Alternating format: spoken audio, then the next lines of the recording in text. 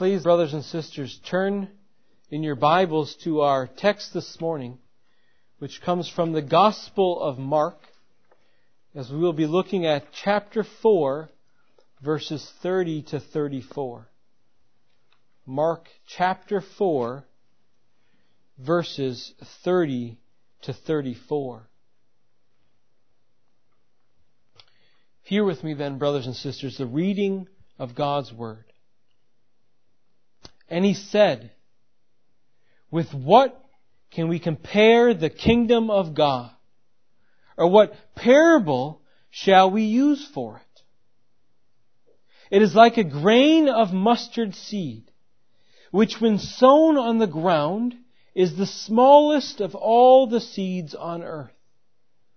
Yet, when it is sown, it grows up and becomes larger than all the garden plants, and puts out large branches, so that the birds of the air can make nests in its shade." With many such parables he spoke the word to them, as they were able to hear it. He did not speak to them without a parable, but privately to his own disciples he explained everything. Thus far is the reading of God's Word. Today, brothers and sisters, we're coming to the end of the section of parables taught by Jesus in Mark chapter 4, which we said were called kingdom parables. And we said that they were called kingdom parables because all four of them taught us something about the kingdom and its nature or its characteristics, although all four teach us something different, a little bit different about the nature of the kingdom.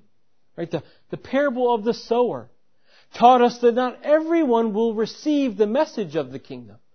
In fact, it depended on the heart of the hearer, just like the good soil. Right? Only that heart that was converted by Christ was able to receive the message by faith. Then we read in the parable of the lamp that just as the message of the kingdom was not to remain hidden but was to be revealed to the world, just like a lamp was not to be hidden but to be placed on a lampstand so that everyone can see, so was the message of the kingdom. It was to be revealed to the world so that all would be able to see. In the parable of the seed growing, we learn that the growth of the kingdom is mysterious. It's mysterious. We don't know how. We can't see the intricacies of it working within inside the believer. Just as the farmer can't see the seed working underneath the surface of the earth. And yet we learned in this parable that our Lord is sovereign over His kingdom. He causes the growth and He keeps us and protects us in His kingdom through the Word and the Spirit until He returns to collect His harvest.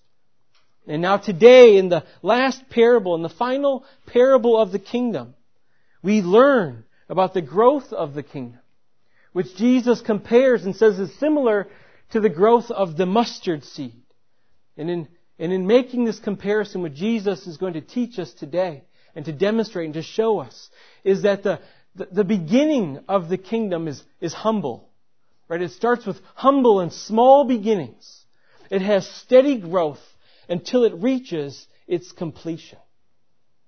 Now, as you all sit here this morning, and I know all of you love the Word of God, I'm sure that there is some tiny piece of some of you who's ready to move on from the parables. You're ready to move on. It's been 5 weeks in a row of parable teaching. And I think it's natural, isn't it, that we like just plain teaching. Right? As people, we're more drawn to plain teaching. Right? Isn't that what we say to people as they speak to us? Don't beat around the bush. Just tell me exactly what you mean. I know my wife tells me all the time. I don't want to have to think about what you mean or what you're thinking or just say it, please. Be clear.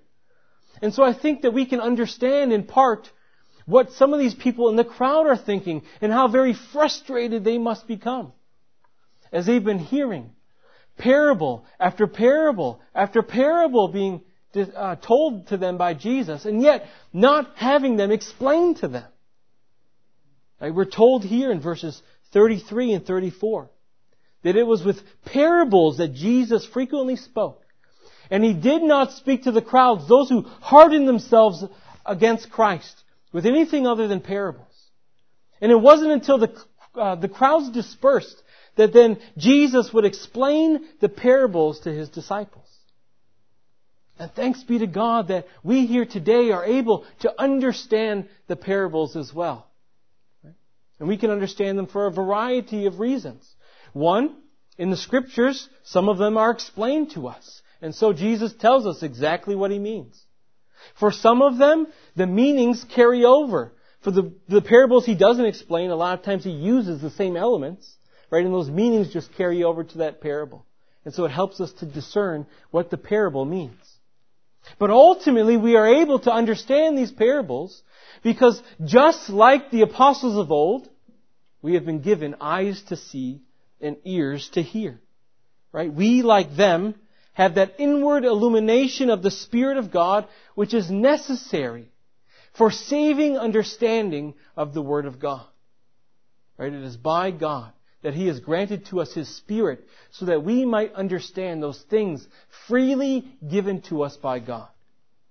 And it is with that Spirit who reveals God to us that we are going to look at this parable today and ask the question and answer the question, how is the growth of the kingdom, how does it bear resemblance to the growth of the mustard seed? Right? How is both of those growth stages comparable? And so we're going to do that under 3 headings this morning. Okay, the first is the start. The first is the start.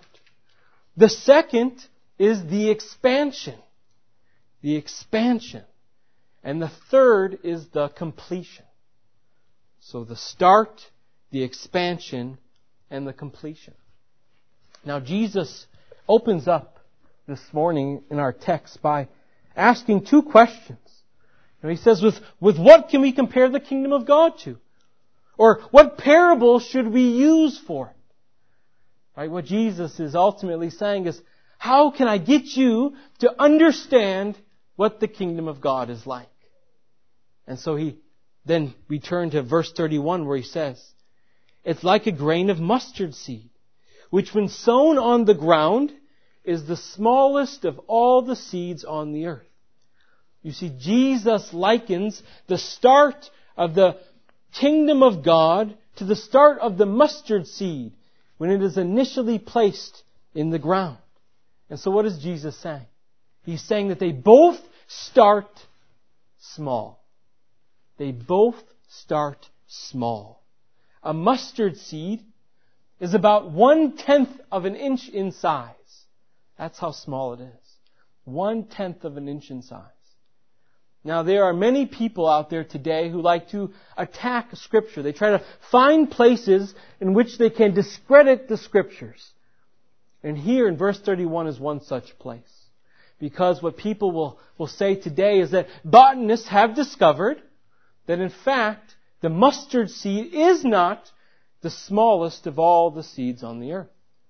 It is the orchid seed. It is the orchid seed.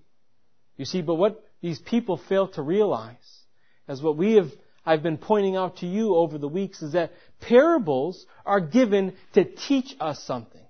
Right? They're given to teach us something. Jesus isn't trying to give His hearers a lesson on the science of plants. Right? He's not teaching a course in botany. But what Jesus is doing is He's drawing on the size of the mustard seed, which would have been pictured in their mind because it was common during that time, to describe to them, in comparison, the smallness of the kingdom of God. And so Jesus, what He's doing is speaking in hyperbole. This is a proverbial saying. It's well-known traditional Jewish thought that Jesus is drawing on. In fact, in the Scriptures, in the Gospels, the mustard seed is talked about on 5 occasions, right? Which is an indicator for us that this is a familiar comparison that the Jewish people would have understand when you're trying to talk about something that is small and tiny and insignificant, right? You would draw on the mustard seed. And so this is all that Jesus is trying to do in this parable here today.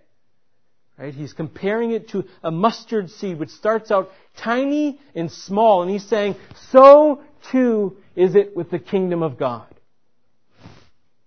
Now what I find interesting, brothers and sisters, is not what Jesus compares the kingdom to, but rather what He doesn't compare the kingdom to.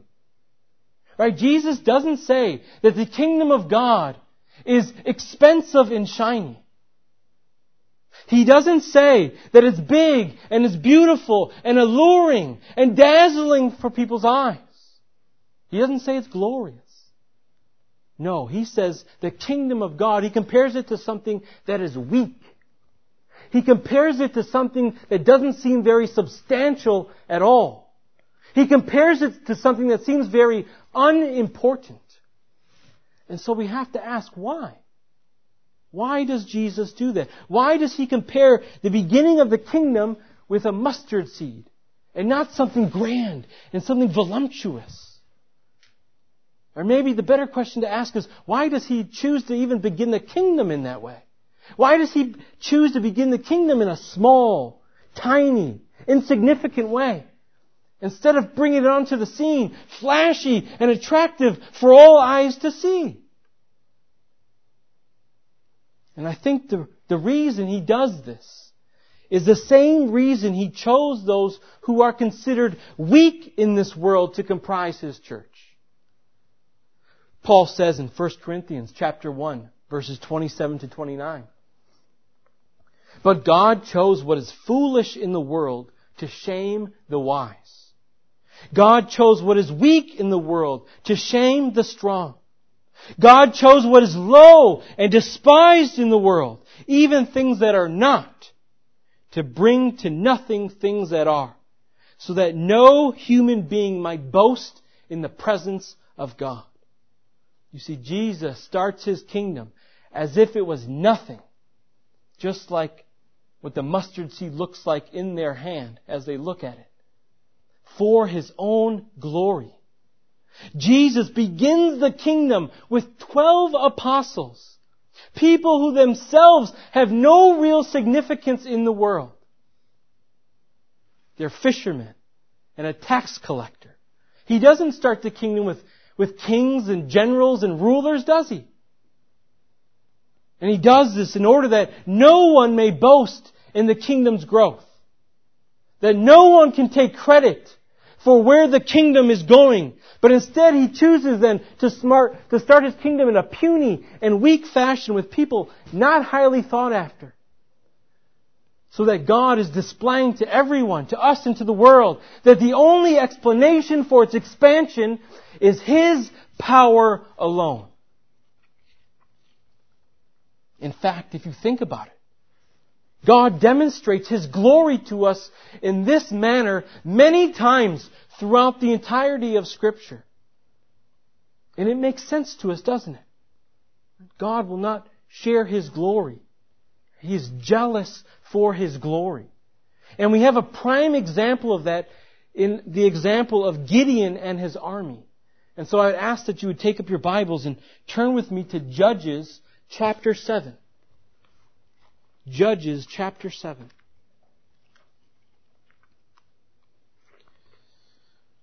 And as you're turning there, a little context. Gideon has just destroyed the altar of Baal. And so armies have formed in order that they might exact revenge. And so at this time now in our text, Gideon is encamped with his army. And so Judges chapter 7, and we will begin then at verse 2. "The Lord said to Gideon, 'The people with you are too many for me to give the Midianites into their hand, lest Israel boast over me, saying, my own hand has saved me. Now therefore proclaim in the ears of the people, saying, whoever is fearful and trembling, let him return home and hurry away from Mount Gilead.' Then 22,000 of the people returned, and 10,000 remained. And the Lord said to Gideon, 'The people are still too many. Take them down to the water, And I will test them, for you are there. And any one of whom I will say to you, this one shall go with you. And any one of whom I say to you, this one shall not go with you, shall not go. So he brought the people down to the water.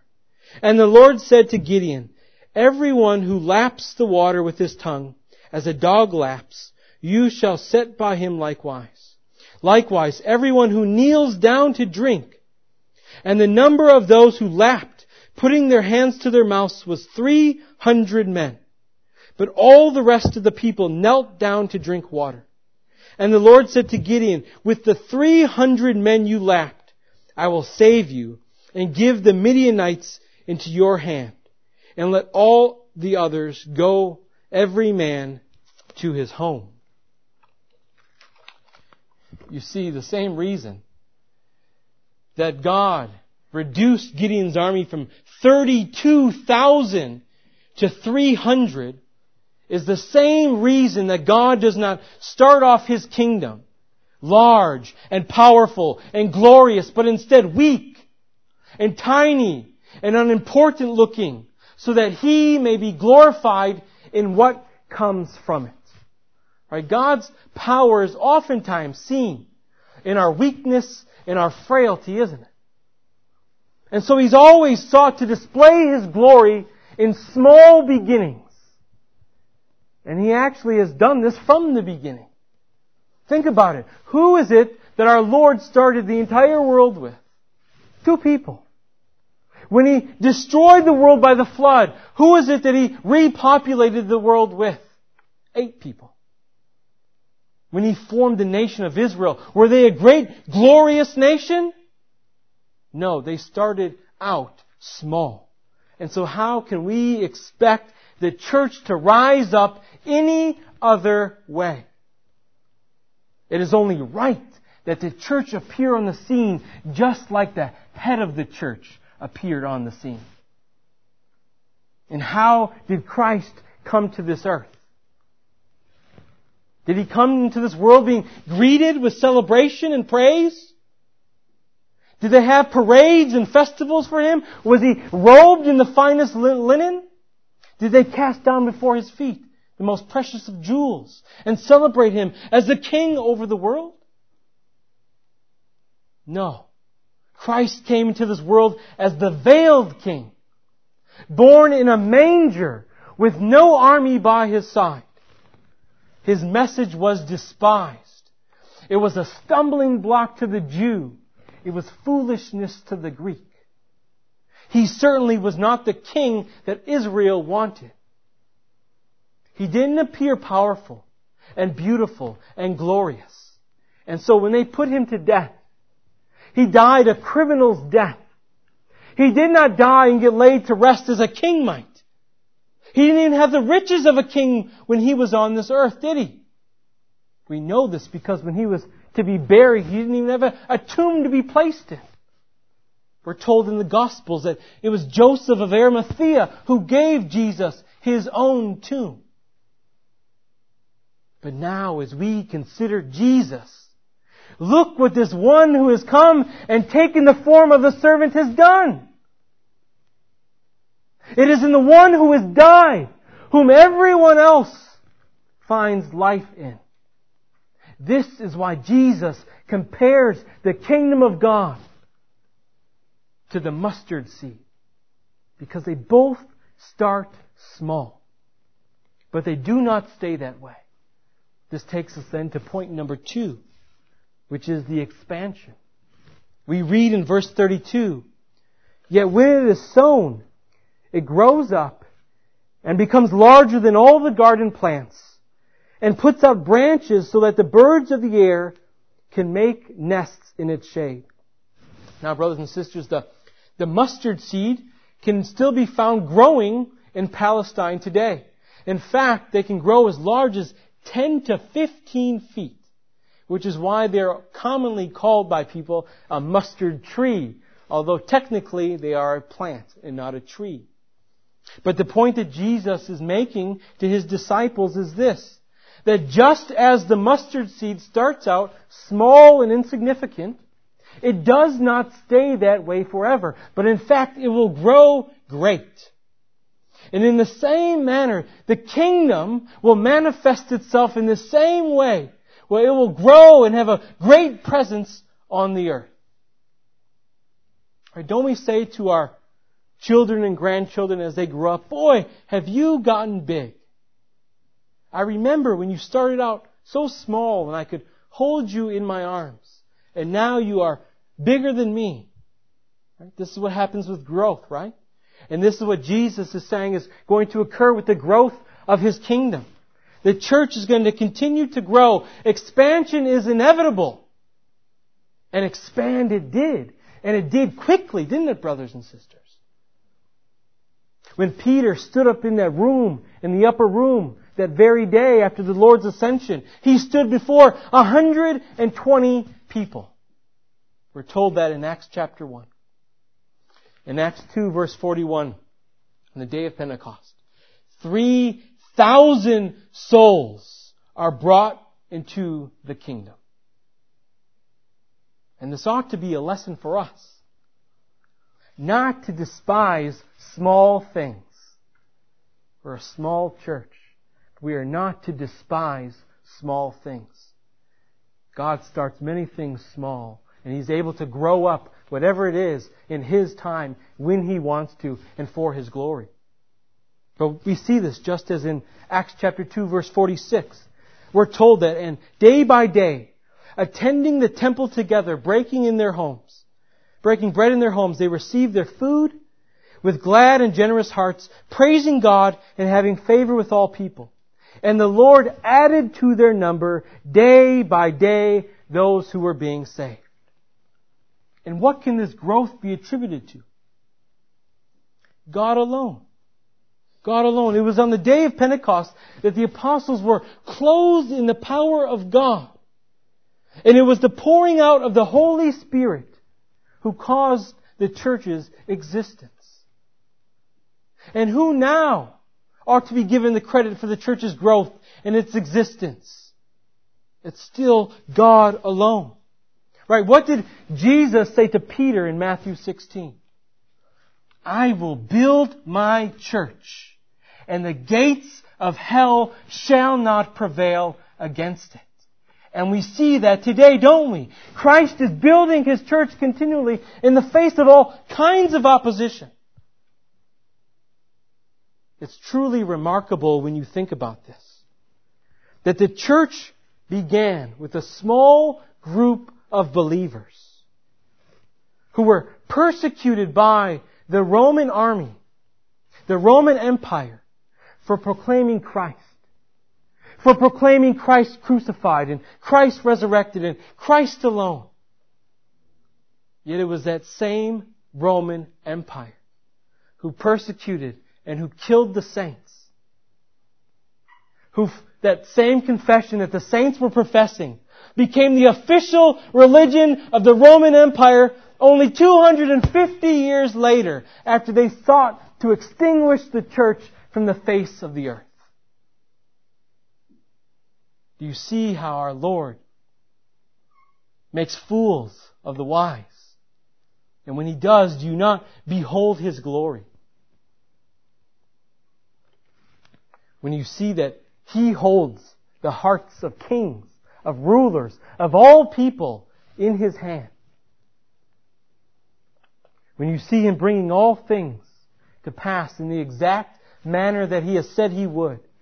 Does it not make you wonder how anyone can deny that He alone is perfectly, universally, and immutably wise? How can anyone deny that He is the Alpha and the Omega, the first and the last, the beginning and the end? Yet not only are we taught that, like the kingdom, the mustard seed sprouts and grows, but Jesus says that when it grows, it puts out these branches so that the birds of the air may come and build up their nest and find shade in those branches. Right? And Jesus is saying, just like these branches, the kingdom offers protection to all of us who come inside.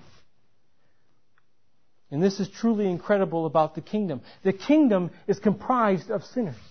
The kingdom is comprised of those who hated God and who hated Christ.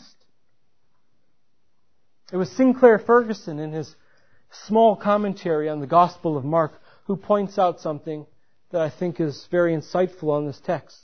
And I'm paraphrasing, but he says this, that the birds who once tried to swallow up the seed, that mustard seed as it was first scattered, are now the ones who seek in the large plant to find shade within its branches.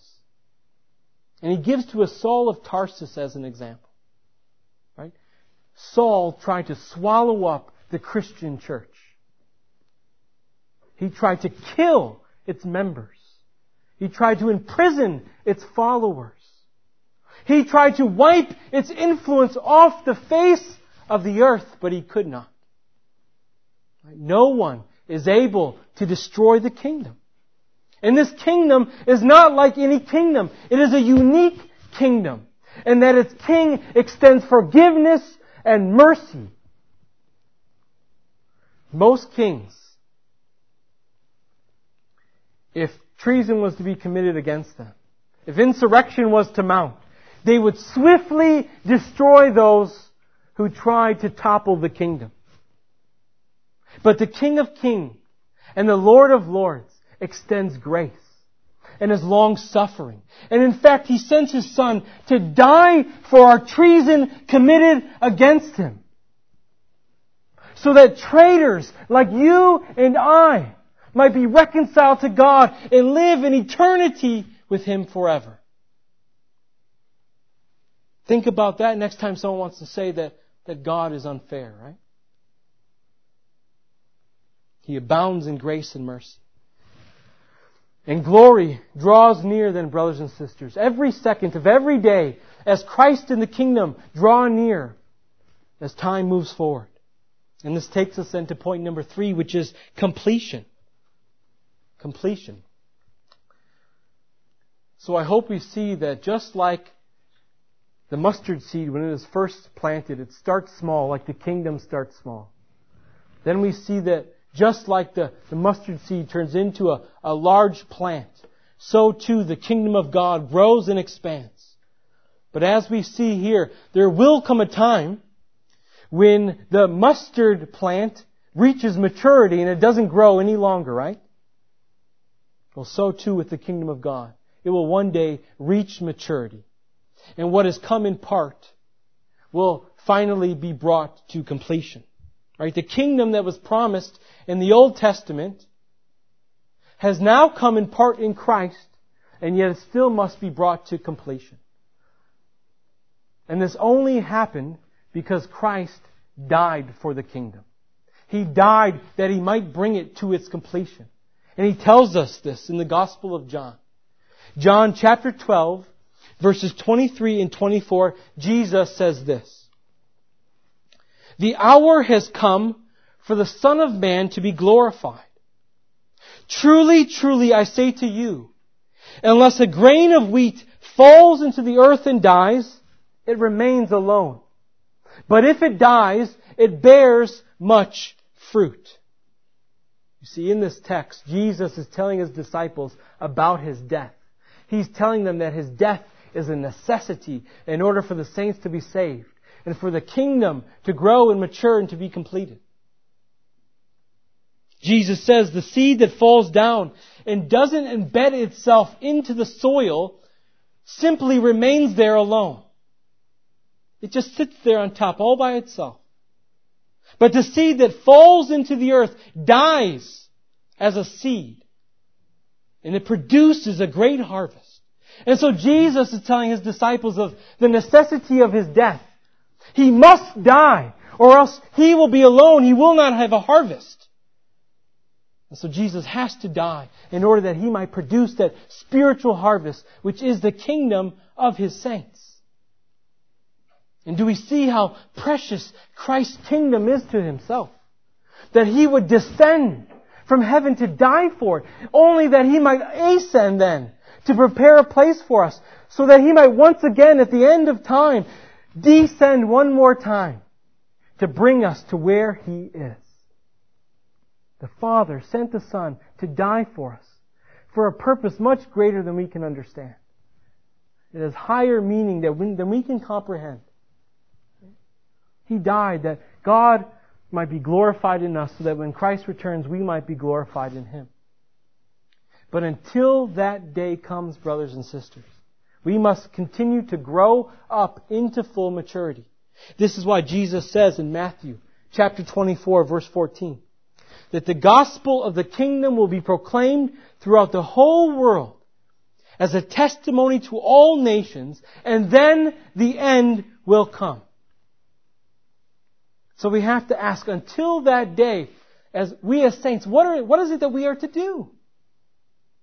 Do we just twiddle our thumbs and just wait? No, as a church, as a spiritual kingdom of God, we are to continue to preach the gospel. We are to continue to pray. We are to continue to grow up in maturity in the Lord, knowing that God's plan will not fail. And when we read a text like this and see God working out His plan, taking those small and insignificant things and bringing great things from them, don't you ask yourself like I do, how is it that I ever doubt God? How is it that I ever doubt His Word at all? How can I doubt the promises that God has made to me? And because they are His promises, they surely will come to pass, for God cannot lie. But He is gradually bringing this kingdom to completion, not by human achievement or human effort, but because history is unfolding exactly as God has planned it to. At Christ's first coming, He laid the foundation. At His second coming, He will bring all things to completion. And at that time, Christ will intervene in human history in a spectacular manner at the appearance of His coming. And when He comes, it will be to bring to completion His kingdom. And it is at that time that all those who tried to strike blows at His kingdom, who tried to extinguish His kingdom, will be put underneath His feet. And He will hand the kingdom over to His Father. Yet what this parable, I think, is teaching us, then, until that maturity reaches its final phase, we are not to lose hope. In fact, what we are being taught is that we are to place all of our trust in God. There are many reasons for people to lose hope today, aren't there? People are saying, when can I just go to the grocery store without having to cover my face? Right? When are things going to return to normalcy? People lose hope over the downward spiral, the downward trajectory of all that's going on around us. You know, is our First Amendment right of freedom of speech going to continue to be attacked and attacked and attacked? Right? Are we any longer going to be able to have civil conversations with people who we disagree with? Or is the world just now reduced to name calling and trying to beat people into submission? No more civil discourse is able to be had on this earth. Right? There are so many reasons for people to lose hope. Right? Things seem to be going wrong all the time. Especially if you're a pessimist and you're not an optimist. But this is why hope helps to carry us through.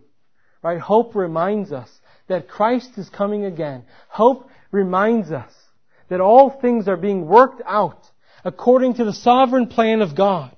And that hope ought to provide us enduring comfort. At the same time, hope in Christ's return should cause us to wholeheartedly pursue the Christian life. Because hope sanctifies the believer. Hope causes us to look forward to the full attainment of what we now have in part. This world has no hope.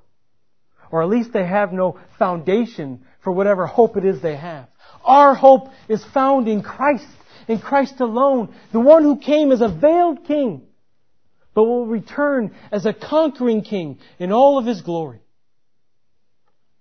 So don't put off your need to enter into His kingdom. For those of you who are already in the kingdom, know that Christ does not cease to work on your behalf. He does not cease to build His kingdom through the hearts of the elect. He will not rest until all those whom He has died for, all those who have been renewed by the Spirit, will be presented to the Father without blame or spot. And so do you long for that day? Do you long for that day? Do you cry out with the whole host of heaven that we read about in Revelation chapter 6 verse 10 that say, O sovereign Lord, holy and true, how long before you will judge and avenge our blood on those who dwell on the earth? Do you cry out with the saints, Lord Jesus, come quickly? Because if you belong to the kingdom, you ought to. And so I ask you here today, do you belong to this kingdom? Do you know? Are you certain of your membership in this kingdom? You can be. If you have repented of your sin, if you have that great sense of guilt, if you have seen of any righteousness you thought you had as nothing but unrighteousness, and if you have turned to Christ by faith and laid hold of His merits, and if you've been renewed by His Spirit and now you long for the consummation of all things. But the reality is, brothers and sisters, that the kingdom is growing with or without you. God is growing it at His speed, how He wants to, and for His glory.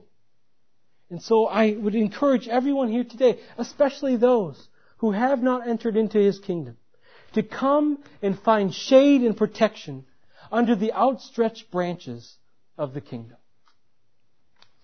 Please bow your heads with me. Heavenly Father, we thank You for Your word. We thank You, Lord, that You have indwelt us with the Spirit who reveals the truth of Your word to us. We ask, Lord, that we would contemplate and think about Your glory this day. That we would spend time doing such, reflecting on it, reflecting on how You have brought all things to pass exactly as You have said You would. We pray, Lord, that You would continue to add to Your number and that You would grow us in maturity. And we pray all this in Christ's name. Amen.